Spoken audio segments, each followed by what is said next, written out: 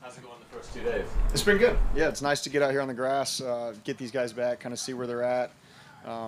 It's been cool. What's been cool to see is like the retention. You know, what they brought over from the spring and the things we went through, and then we're able to kind of accelerate the learning process here early on. How much of the playbook do you feel like you have installed at this point? I mean, through spring, I would say 90% of it was put in the spring, and then here we kind of start back over. So we're still, this is day 3 we're on. We just put in install 3 last night. So we're still working our way through it of kind of what's introduced. Now, they're responsible for what they learned in the spring, so we do go quicker through these install meetings, but in terms of what we're practicing today, it's still, you know, a third of the offense right now, just in terms of it's day 3. So, But do you have a game-ready QB sneak? a game-ready QB sneak? We'll see. Chris, obviously, it's very early in this process, but do you feel like you have the pieces in place to run the offense that you want to run? Yeah, absolutely. We're really excited about the talent and the type of team we have, it's our job as coaches to utilize what we have. So obviously, you always have an idea of what your offense would look like someday when you get everybody's Calvin Johnson or Bo Jackson or whatever it may be. Like when I have all those guys, here's what I want it to be. But in the process, you take all the guys you have, you take their strengths, you take what you like to do, what they're really good at, and you build something that reflects that and puts everybody in the best possible position. And so I feel like we've been able to do that. I feel like it's things that Coach Peterson's comfortable with, things we all have experience with as a coaching staff, but also things that are going to put Trevor in a great position, and then the guys around him and utilize their skill sets the best. It's early, but what do you like about your offensive line, and sort of what group do you have back there? I think what's pretty cool is you've got the experience. You've got guys that have been around with Scherf and Shatley and even a Cam Robinson. And then you've got some young guys that, are hungry and eager to learn. And there's great leadership. There's good experience. There's youth. There's talent. It's a lot of cool things to work with and see. And what's been cool is to see kind of the culture they've created in their room, the way they communicate, the way they interact with one another. And that's been pretty good to see. I mean, everybody's out here hungry to learn and get better at it, and that's what's cool.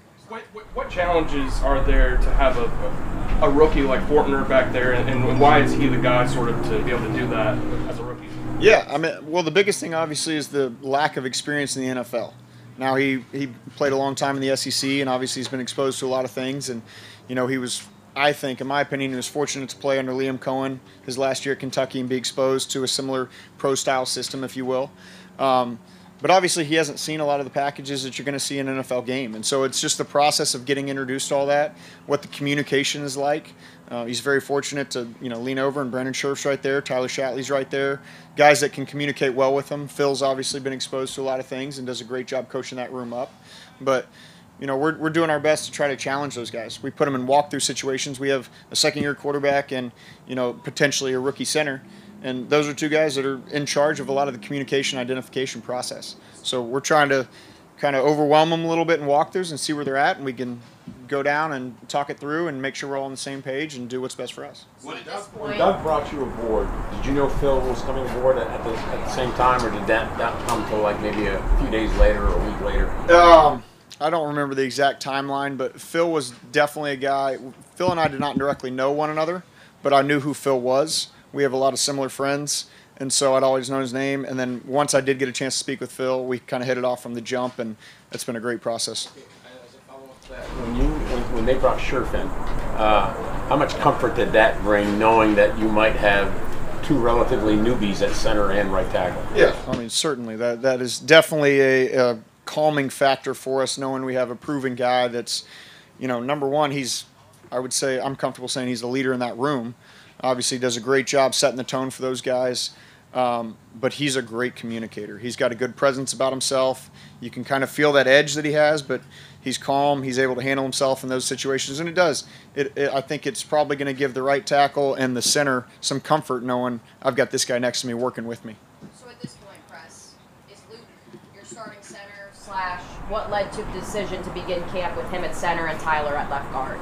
It's going to be an ongoing process of finding the best 5. So we're going to continue to work with guys. You may see him starting one day, and you may see somebody else starting a period that day, starting whatever it may be. It's going to be a fluid process. We're fortunate we don't have to release a depth chart right now and figure that out. So we're still in the process of figuring out who our best 5 is. And that, the best 5, I think, works together. You know, you may have a guy that's very talented, but he doesn't communicate well, and it doesn't help this guy play his best. So you're kind of working through that process.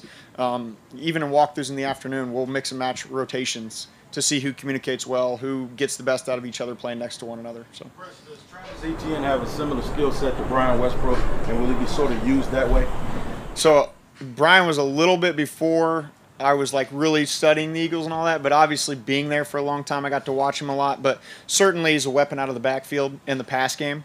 So Travis, from that standpoint, yes, I would say so. Obviously Doug, having his background under Coach Reed, you know, the screen game's a big part of it. And we hope to have the success throwing the football to Travis like the Eagles did for such a long time with Brian Westbrook, yeah. The wide receiver room, we know Christian Kirk, Marvin Jones, the veteran guys. Can you talk about some of the guys behind them, Shenault, Treadwell, Zay Jones? What have you seen from those guys through these first couple of days of camp? Yeah, that whole room has done a good, like I talked about the O-line, they've done a great job of working together and communicating. You can see the kind of veteran presence from the guys that have been around, the Marvin, the Zay, the Christian, Tread, even of bringing these guys along, kind of creating their own tight-knit culture in that room. And I think some of the veterans, I say veterans, guys that are 4 years in or so, have done a great job of kind of being that veteran presence for these young guys and talking them through things and hyping them up when they need to be hyped up, and, you know, maybe pulling them aside and saying something that Chris Jackson didn't say or doesn't need to say because they can handle it themselves in that room. So definitely those guys that have been around have done a great job, and that's kind of the focus of the way we've built the roster. I think you'd say you could kind of look at every position group and say there's a veteran presence right there. There's a guy that has leadership ability to him that we're excited about. Shenault and his role in your offense? Yeah, you know, it's fluid. It kind of goes week by week, but obviously you want to feature his skill set. And his skill set, he's a great ball carrier. So there's ways you want to hand it to him, you want to toss it to him, you want to throw it to him in the flat, but then within that you have to complement everything you do. So he's got the ability, he's got the speed to still get down the field and make some plays. So as long as it kind of fits the package and the things we're trying to build around it, then we plan to utilize him when he's in there and has the opportunity. James Robinson not being on the BVP list, how big is that to you, just knowing the progress he's made and that, you know, he's not back yet, but that it's getting closer and closer? Right, yeah. I mean, it's obviously a huge benefit to know, you know, there's right now it's looking like he's going to be able to be active at some point in time in the near future. So that's fun, and that's a credit to the work he's put in throughout the spring, through the summer. Obviously, coming off that injury, you never really know the timeline. It's kind of, I know there's been experiences where guys have come back quicker and some guys haven't, and, you know, whatever it is. So I think that's a testament to James, the training staff, the work he's put in. Russ, knowing you guys play a game a week from tomorrow, what are the challenges / how do you look at that game? Is it a game? Yeah, absolutely, it's a game. They're keeping score, so we'll certainly treat it that way. But at the same time, we kind of have a process for what we intend to get in as an offense, how we want to work this thing. So we're not going to accelerate just because we have this game. We're not going to go crazy and cram everything in and try to get and overwhelm the guys where they don't have a chance to learn the foundation of the offense or the progression of how we want to teach. So there's kind of the fine line of how do you massage these situations, and then at some point there will be discussion of who's going to play, all that. How do we feature these guys? And then it's still training camp. It's an evaluation process. We have questions on some guys in the roster, and we're trying to build this, like we talked about earlier, building the top 5. Well, maybe we want to expose a guy to something to test him in a game against a guy he does not know well, and how is he going to hold up, and can he handle when it's not a scripted session and we're calling plays, and, you know, he doesn't have a chance to sit there on the sideline with his coach, go over the play, go out, hear the play in the huddle, break out, know. You know, you got 40 seconds and the play's called and you're walking the line, you got to figure it out, and maybe the quarterback changes it. Like, we want guys exposed to that. So it's a game. They're keeping score. We're going to do what we can to try to win the game, but at the same time, this is still an evaluation process for us, and we're trying to figure out some answers on some things we have. Is it concerning at all that you guys will only really have 3 padded practices before it comes time to play that game? Yeah, so, I mean, definitely when you haven't put guys in situations where you can see full speed, you could get cut, you can tackle to the ground, you know, those situations, obviously we haven't been able to go through those yet. So there's always a little bit of concern of how's this going to play out, but at the same time, these guys have been doing this their whole lives. They understand. We've done our best to put them as close to those situations as we can within the rules of the league. So. What are the biggest points of emphasis that you have right now for Trevor? For Trevor? Yeah. Really the biggest thing is consistent improvement.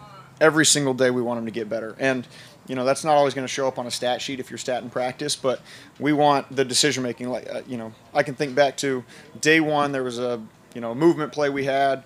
We talked about I think it was actually the one he made the throw to Christian on the sideline. We talked about, hey, when you get out to the edge, you could probably progress it like this.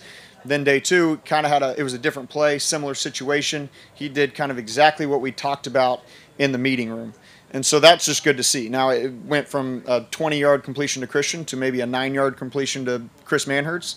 But for us, he's taking the coaching to the field, and he's getting better. And that's really all we're looking for at this point. We want Trevor to come out here, whatever today is, Wednesday? We want Trevor to come out here and have the best Wednesday possible. That's all we really care about. Is he better today than he was yesterday? That's what we're looking for from Trevor and all our guys. Is he showing mastery of offense already? Yeah, I'd say so. And you know, to steal a phrase that I've heard Doug say forever is, we want him to know where all the bones are buried.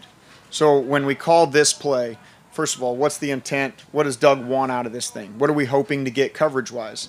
And then something I've heard Coach McCoy say a million times is do the next best thing. There's going to be times where the defense gets us. They got a play call better than we got a play call, but it's still the quarterback's got the football. What's the best thing for the team in that situation? And so you want to work through all that with Trevor. Again, like I talked about, we see progress every single day with him in the way he's learned it. So, yeah, we're very comfortable at where he's at in terms of his knowledge of the system. Thanks, All good? Thanks, guys.